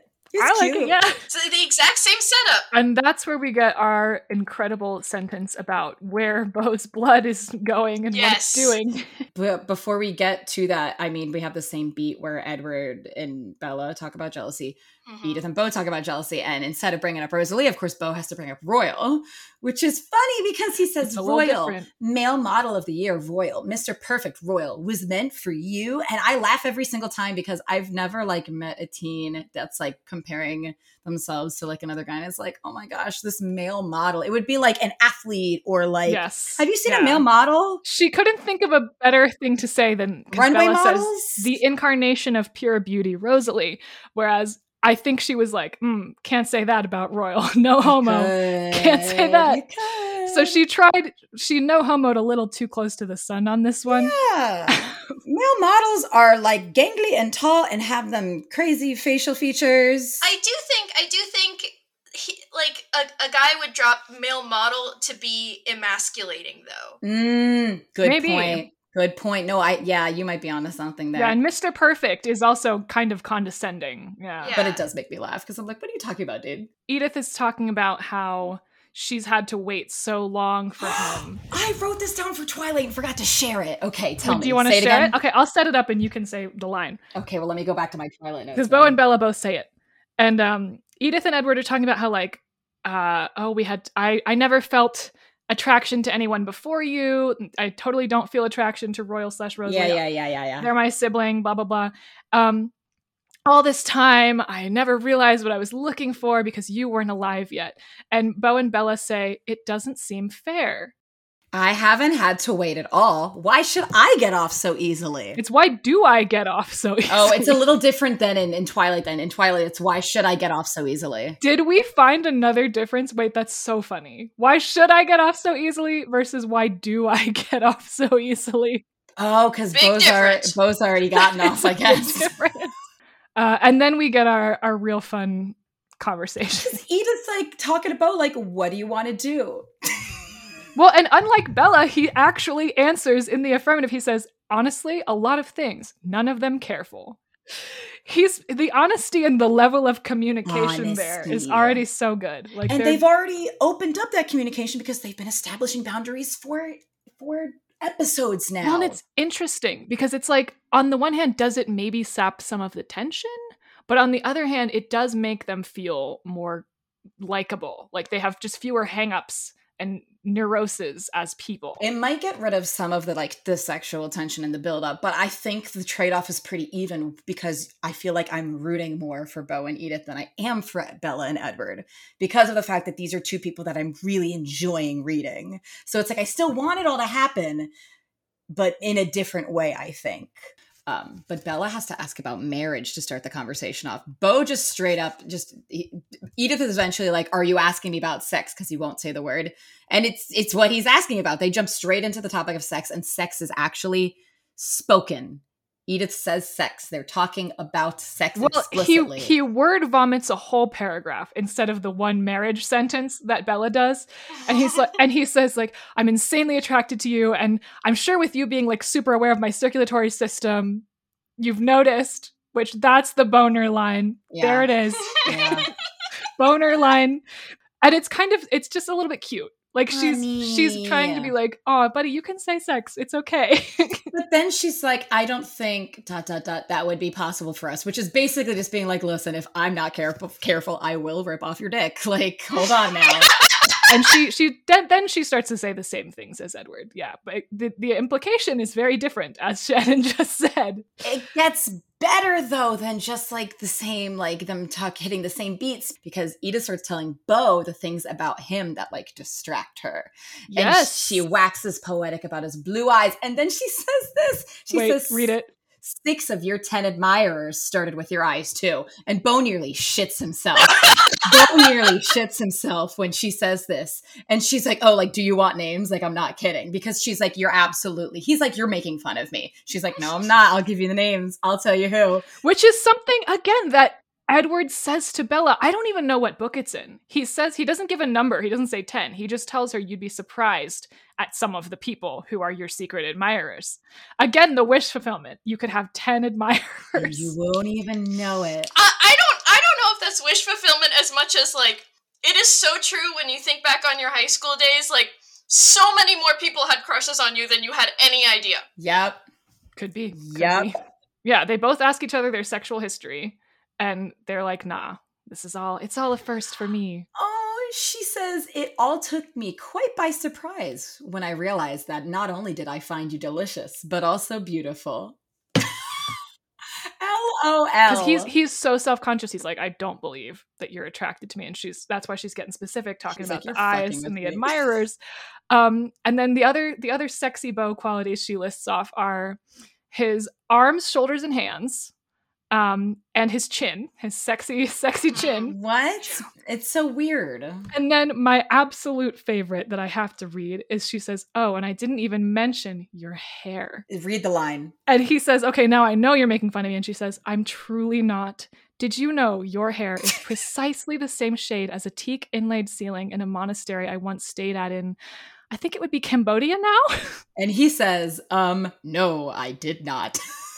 He doesn't know how to reply to that. Cambodian monastery ceiling hair is for boys. Oh my god. If you want to learn 67 romantic ways to describe the color brown, read Stephanie Meyer.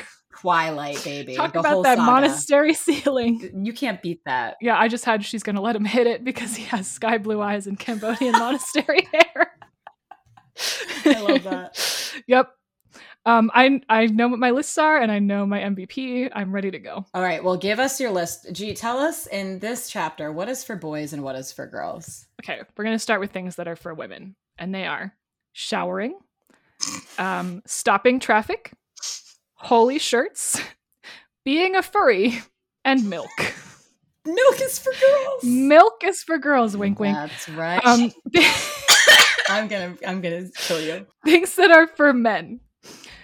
Making yourself a sandwich, holy pants, being cold, lasagna breath, sexy chin, pig t-shirts, and Cambodian monastery ceiling hair.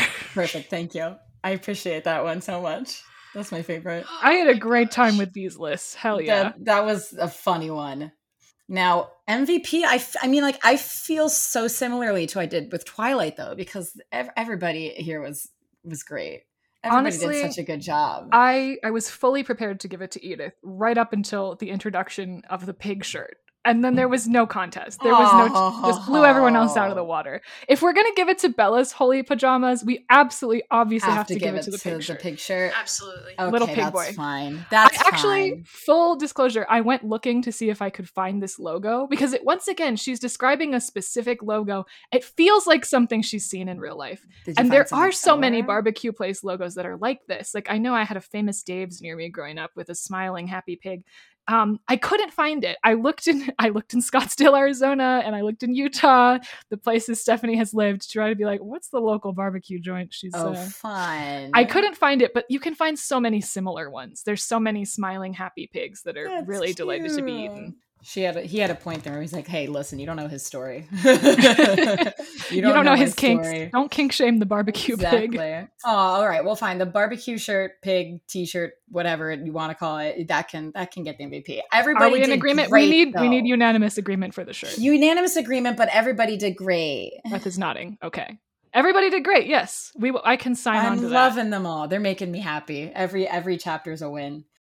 All right. Well, we've got our final chapter here. Midnight Sun, baby. We are still mind over matter, but again, we have jumped all the way to 18. I want to start this discussion off with a question for you two. Mm-hmm. And if you tell me no, I'm gonna die. Please tell me you drive with music. Sometimes. Yeah. Oh no. Yeah, I do. What do you mean? Sometimes, G? Do you drive in silence? Sometimes. Oh no. Other times, like radio, talk show, podcast, whatever. Stresses me out because Edward has to tune Bella's radio to any station for the first time because he turns it on and it's static, which means Bella's never touched this, which means all these months she's been driving in nothing but silence. Nothing but silence. Well, not silence because she has the loudest truck known to man. Which means you would want music to try to drown it out. You'd think. Well, maybe he's so old he didn't think to check the cassette player. Could be. But this is a truck from 1951 or 2. Okay, no cassette player unless it was installed. Exactly. I'm so worried about her now. We get Edward's negs, right? You mean his negs of the music? Yes. But we also get what the song is that he's singing along to. Great song. I found that interesting. So the song, he says, is Pledging My Love by Johnny Ace. But the song itself is kind of a generic, I'll love you forever. So cute. Gonna love you forever. That's the lyrics. So it is like, you could apply it to Edward and Bella, I guess, but like in the way that you could apply most love songs to couples who are in love. Why not? He says that he never warmed up to disco, and that makes me so annoyed. So you hate he has joy to and qualify fun. His anti-60s and 70s music stance. It's where you can tell she's gotten grief for this. Edward is like, here's why. Here's what I mean. There's some good outliers. There's some good music from the 60s and 70s. It does make sense that he never got the hang of disco. Like, no. There are a lot of people who didn't, and it's, similar to ska. A lot of people didn't get ska either, even though it's wonderful. Nobody appreciated disco, and that was the whole problem. What a loss for disco. All they would have had to do was shine the sun on him, and they could have a good time. He could just twirl around. Some bell bottoms. I guess that's why she couldn't let him be into disco. It would invite too many jokes. That's so true. You have a good point there. You get some great stuff in this chapter. There's some fun little lines. There's some amazing jokes and world building hints. I love the line where she asks his age and he thinks, what had she imagined already? Millennia behind me? Gothic castles and Transylvanian accents? Well, none of that was impossible. Carlisle knew those types. Which is like the first hint we get is kind of alluding to the Volturi and the Romanian coven, who are very vampires. So like you get a sense of how big the world is of the supernatural when you're in his head. He's got a lot more, as Beth was saying, like context for the things he says. I understand that Edward wants to keep Bella from like pain. Sure, let's go with that. Because that's kind of the idea that we get in the beginning here. So I'm trying to like sympathize with him, never wanting her to go through the pain of transformation, because he's like, it's painful. That's all he really tells her. It's agonizing. It's vivid. But then like, if he doesn't give her the pain of transformation, then they both have to go through the pain of eventually losing each other. And I'm just tired. And I think that's so sad. Let yourself be happy. It's a good conflict. Yeah. It's which pain do you want to choose? You know, that's kind of Edward's whole masochist thing. They'll both be going through pain. It makes me sad. Well, I mean, it's kind of as we guessed in Twilight, that he is deliberately avoiding telling her about the mechanics of vampire changing because he's hoping that she will not cotton on and she will not want to become a vampire. But yeah, he's thinking about how he never wants her to become a vampire, and he's being deliberately vague with her, which she does catch on to. She's like, okay, I'll stop asking because he clearly doesn't want to talk about this. And his answers are almost comedic in that she'll ask a very easy question. She'll be like, how do you make a vampire? And he just goes, it's hard. Like, not an answer, buddy. Carlisle has such strength. Yep, he's doing great. What? I was like, hello? He uses it as an excuse to stand Carlisle, which is classic Edward behavior. I enjoy it. I'm enjoying this chapter. Well, most of it. Speaking of things to enjoy about this chapter, do you have any more notes before the Rose Emmett flashback? I just don't like that the line, Rosalie had not been a welcome addition in the beginning. Yep. I don't like that. I'm going to be quiet. He's sure honest about how he was a little bitch to Rosalie, a trauma survivor. Oh no, it's so bad. Like, to be fair, it doesn't sound like she made it easy on him, but like, he doesn't come off looking great whenever he recounts their early interactions. Comes off really bad at the beginning of him telling their tale here, and then it slowly gets better, but then he kind of like, he'll get us comfy on that rug before he pulls it out again. It's good because it gives us a starting place. He and Rosalie were clashing from day one. They never got along. What I did not notice on my first read through, did not pick up until this read through, is that he fucking narked on her when she was plotting revenge on her rapists. He went and told Carlisle what she was doing, snooping in her thoughts, told Carlisle. Not fucking cool, Edward. Not fucking cool. What's crazy to me is that Carlisle fucking helped. Yeah, because he realized he wasn't going to be able to convince her otherwise. That's so unusual for his character. Like, Edward narks on Rosalie. Carlisle goes to her and is like, listen, I wish you would try to, like, you know, forgive and like move on with your life or whatever. And she's like, no. And he's like, okay, well, since you won't, here's how to kill them. But it makes me wonder, is it because of the guilt that he feels over changing her? Or is it possibly just because he's like, if you're going to do it anyway, I'd rather you do it right? Because I think he doesn't want her to slip up and drink blood. I think that's a more important long-term goal. Yeah, okay. And she doesn't want to slip up and drink blood either. So that's something they can agree on and work together on, I guess. And they succeeded. Spoiler, she does in fact kill all of her rapists without drinking any of their blood. Queen. Good for her. Queen. Then we finally get our beautiful Rosalie Emmett moment. Which was so exciting to like really get a full story of the characters and the relationships as this was playing out. So do you want to like summarize real quick what happens in the rest of this flashback? I mean, we find out that she went on her missions of revenge. What's crazy is that when Edward hears Rosalie approaching the house with Bloody Emmett, he doesn't know what's going on, but he immediately assumes that it's because she's found another one of her attackers and is bringing him like back to the house or something, because he's originally like, I wasn't worried that she'd slipped up. No. He's got so much faith in her abilities. I thought she'd found another one of her attackers, and that's what was happening right now. And I was like running down, expecting to see something other than her screaming for help. Yeah, she brings bloodied Emmett, and he's been, it sounds pretty rough. He's been slashed. He's been mauled by a bear. He's got broken bones. He's not even strong enough to like moan when she puts him down, which I like that detail. And like it's very interesting. Oh, the moment. There's a real capital M moment. So Rosalie is standing there and she gives this injured man to Carlisle. And apparently in Edward's head, Carlisle is thinking like, there's nothing I can do to save this man. And Carlisle's just kind of like, but Rosalie's saying, save him. I guess that's all she can say. And Edward's like, no, that's not like what she means. Like, yeah, because Carlisle's like, I can't save him with my medical abilities. And Edward's like, interprets Rosalie's thoughts for her. And he's like, no, that's not what she means. That's not what she means. And Rosalie apparently looks over at him grateful because she can't verbalize anything. She's covered in this man's blood. And there's a line, and I don't know exactly what the line says, but it says something along the lines of, this was the moment where I realized how beautiful she was. And yes, that's in there. There's some really strong images. I love the image of right after Carlisle realizes that's what Rosalie wants. He doesn't even hesitate. Oh, yeah. He says, I won't hesitate, bitch. I will bite this man all day. He's like, you guys might want to get out of the room. You guys might want to leave. But it's interesting that, like, the way Edward phrases it is, I finally saw how far he would go for Rosalie. Yeah. What I like is the imagery of the two of them, because they run out of the house. They're both really, really trying to resist Emmett's blood, and they, just barely succeeding. And they plunge straight into a river.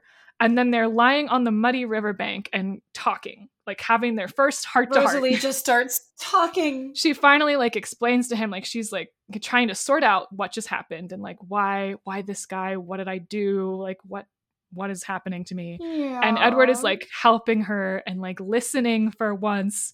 And like this being their first heart-to-heart after what, like 2 or 3 years of fighting and not getting along. Yeah. And he says that line where he's like, when we returned, it was finally as brother and sister, which is like, oh, my heart. That's so good. That's such a good arc in this one little flashback. I love it. I love it. I'm emotional.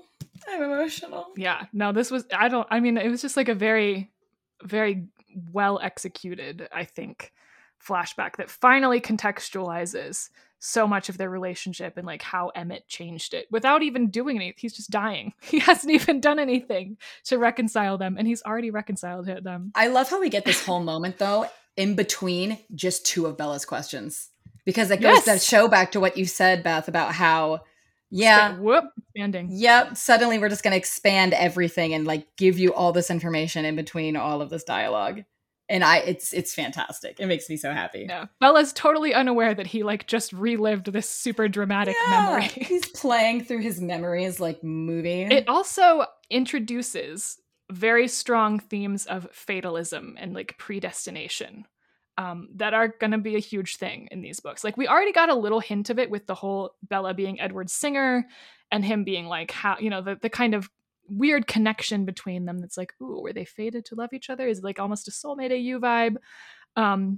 We get a little bit of that where Rosalie, he's ruminating on how crazy it is that Emmett and Rosalie turned out to be perfect for each other, that she found a random man suffering from a bear attack and it turned out to be her soulmate.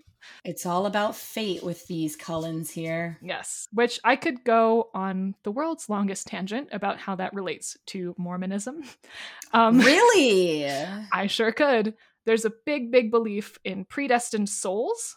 Okay. Where like that everyone's souls already exist up and are floating around up in on some other plane, and that's part of why they have so many children, is they're trying to claim all the souls for their religion. Hold on. I don't know about that. I don't know how I feel about that. Yep, it's a thing. Yeah, so it's interesting that it pops up here, because I at no point do I think she's consciously trying to be like, this is my Mormon agenda, but you can tell in some ways like, oh, it comes out, yeah, this might be a connection here. Maybe. Why she wrote this. Maybe, yeah.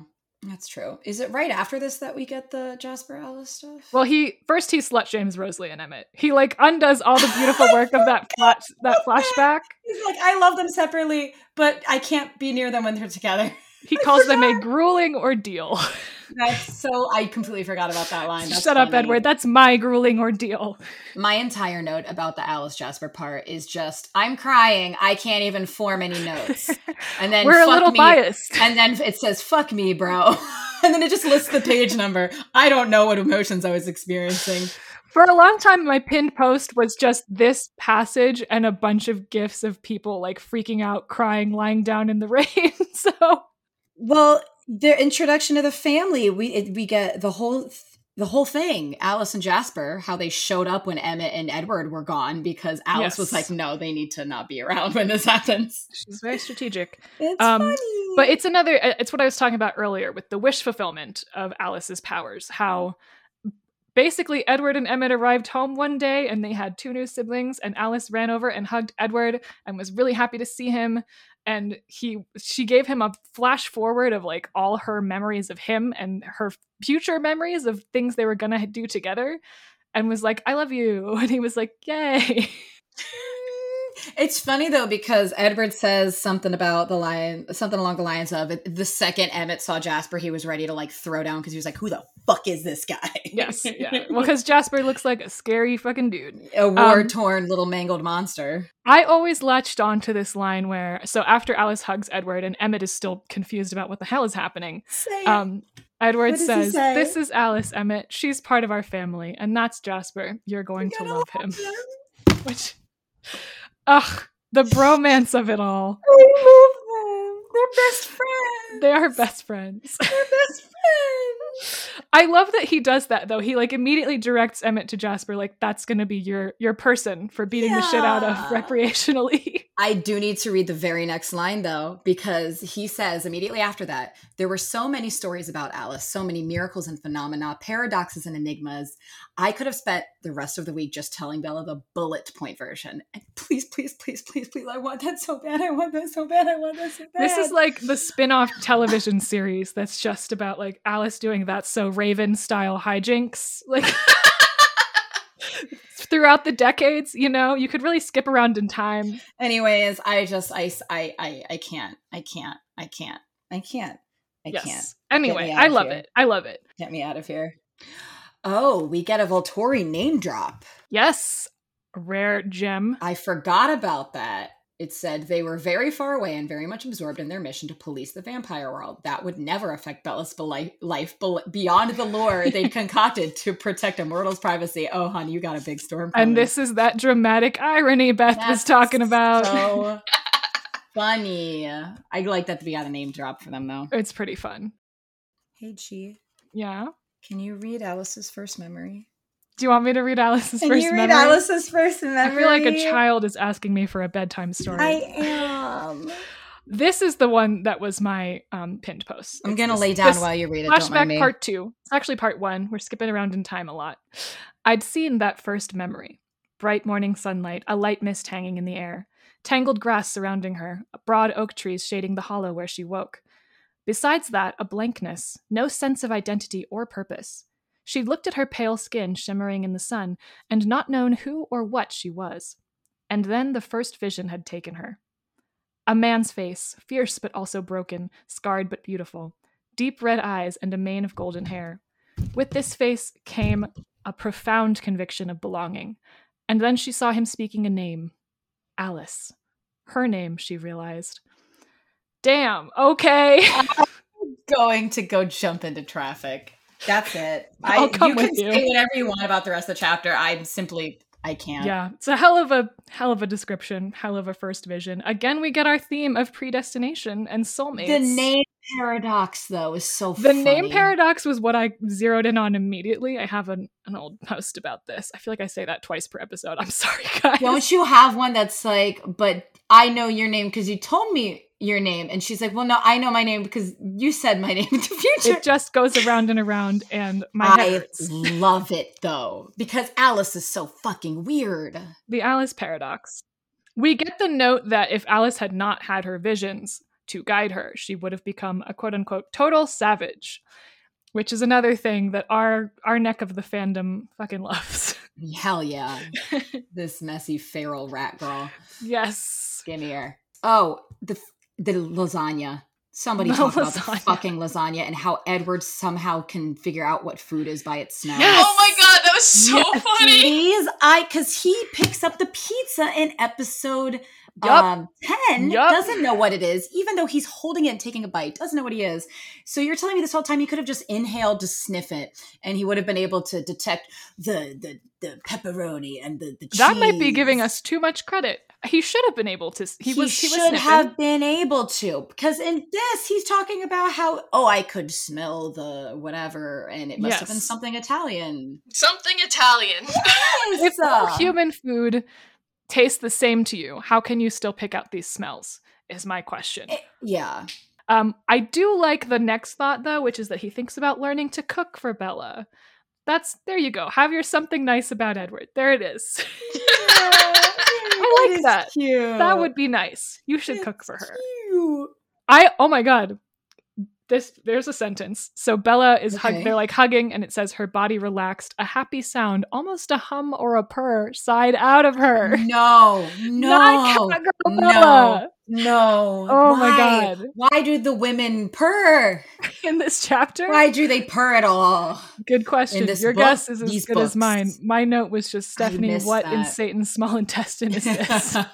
It is fucking wild to me that we are meant to understand that for the entirety of that Twilight chapter, he is dressed in an open, sleeveless white button-down shirt. Is he walking around with like a vest of a shirt? And it's like, Edward, buddy, you know you can button it back up, right? What is a sleeveless button-down? What he's wearing. That's the question. What he's wearing. Oh, this is awful. Oh, this is cursed. This looks awful. Yeah, but we're meant to understand that that's how he's dressed this entire chapter. At no point does he button it back up.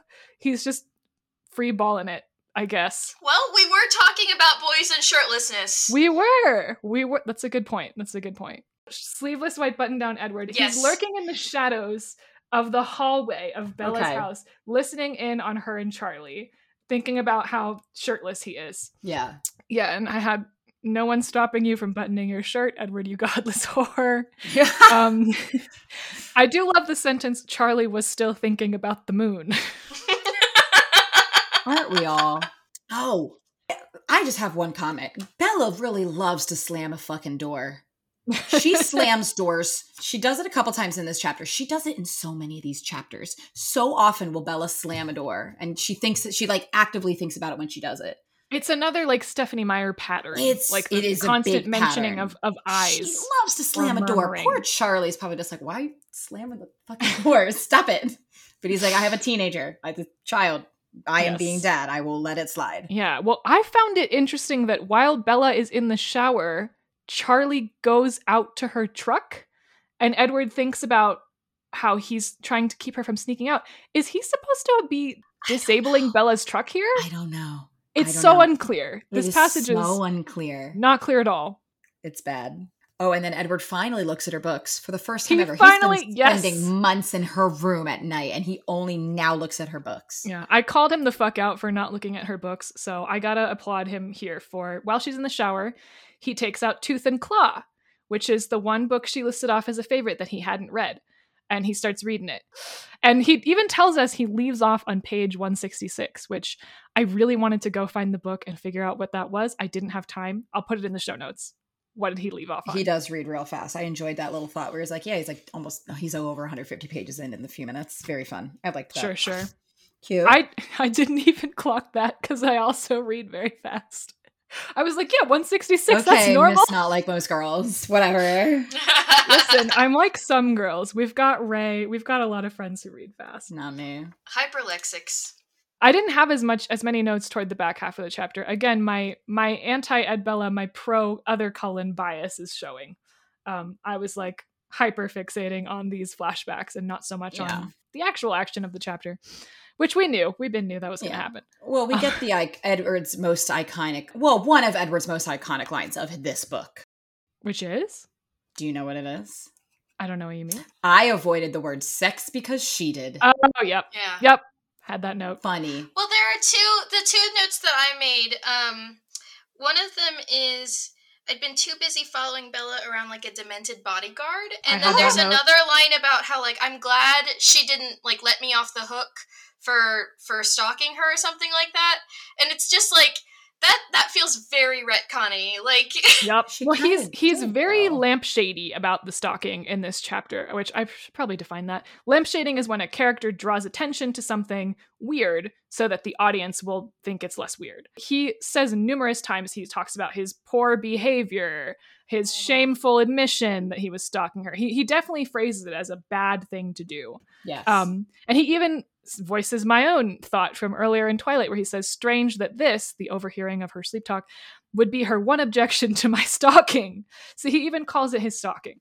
Yeah. So like, it's definitely, she's trying real hard to kind of balance out the criticism there. Does it work? I mean, it's 20 years later. Of course it doesn't work. It's 20 years but later. Points for effort, I guess. Yeah. I like the over-the-top description of Bella in her holy pajamas, where he says, with her wet hair looping in long seaweed tangles around her shoulders and her face glowing in the moonlight. She looked more than good. The English language needed a word that meant something halfway between a goddess and a naiad. How did I miss this? What the hell? So... It's the seaweed stuff that confused me. And you have to drink for Bella's ocean deep eyes. There's a lot of ocean motifs just because she takes one shower. Like... We're lucky that Bo didn't shower, or Edith would have been comparing him to like the pillars of Atlantis instead of the ceiling of a Cambodian monastery. That's what I really miss in Midnight Sun. I was like, damn, when are you going to compare her to the ceiling of a Cambodian monastery? Raising the bar. That's what Edith does. Hey, queen, doing it flawlessly, you know? My only other note is just that the last line is really cute because it's just Bella whispering in her sleep that she loves Edward. Yeah. I thought that was a little much. I also did, considering she already said that out loud earlier today. So is it really? It's like the cherry on top, and like you don't really want the cherry, but it looks good, so you're gonna let the cherry sit there. I had it's a bookend, I guess. Like my overall note was just that Edward's a lot more self-aware in this chapter than he usually is. Like it definitely felt like the meadow scene was a big turning point in his self-awareness. The therapy work. He, for once, correctly understands that Bella is horny, not afraid, for like the second time ever in these books, and he doesn't immediately dismiss it this time. He's just way more tolerable now that he's not constantly self-flagellating. Like it's those two factors, the self-awareness and the lack of the constant masochism, made a big difference. Yeah. And then my other note was enjoy it while it lasts, folks. Yep, good point. All right, well, I don't have any other comments. No, not me either. I mean, just the MVP talk. Oh, yeah. MVP. I don't know. Seaweed hair? I was going to say Rosalie. Because we get really good content in that flashback. We do. She definitely had the most character development in a chapter that she was not even in. So that's kind of a cool accomplishment for her. And I just love her. I'm always down to give it to Rosalie. You know me. I fucking love her. All right, I'm on board. All right, let's wrap up business. Let's wrap up, baby. Okay. First of all, thanks, Beth, for coming. Thank you. Thank you for inviting me. This is fun. I have been holding in Twilight opinions for years because I have no one to talk to them about. You can just unleash them at any time. It felt so good. I feel like I've unburdened myself. I don't have to hold them anymore. Wow, it's like confession. Yeah, and if you guys want to check out Beth's social media accounts and her projects, very cool projects, like the Fan Author Workshop and OFIC Magazine, she's going to tell you where you can find her right now. There you go.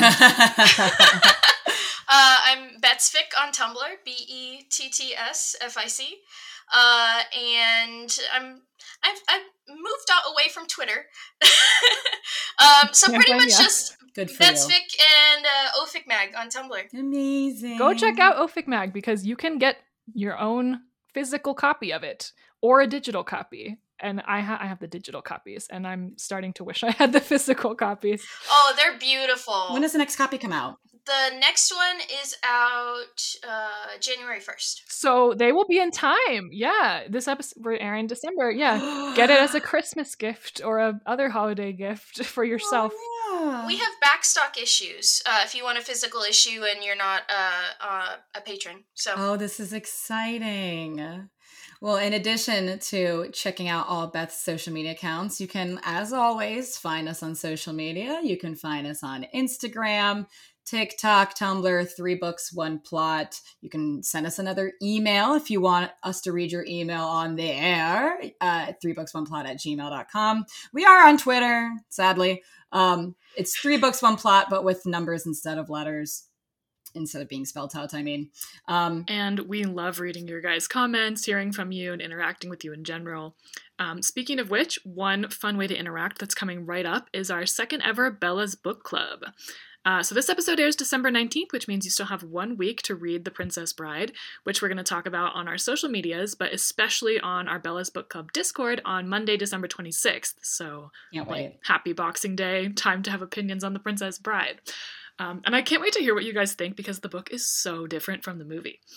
book club is super easy because you can kind of choose like how much you want to participate. You can just tag us in a Tumblr post at Bella's Book Club, all one word, and we'll reblog it. You can send us an anon.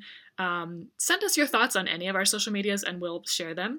And then we also have an official Discord discussion at 8 p.m. EST where you can chime in, which is super fun last time. And we also ended up hosting a Discord movie night a week or so later. So we'll likely do that again since the film The Princess Bride is so iconic. So follow Bella's Book Club Tumblr for updates on when the next one of those will be. This is exciting. Aw. All right. Anyways, G, do you have a safety tip for Bella this week?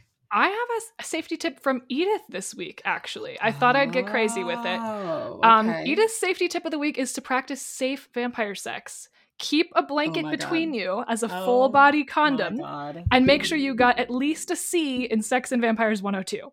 Thank you. That is all. Yup. You heard it here first, folks. Y'all be safe out there. Bye. Bye. Bye.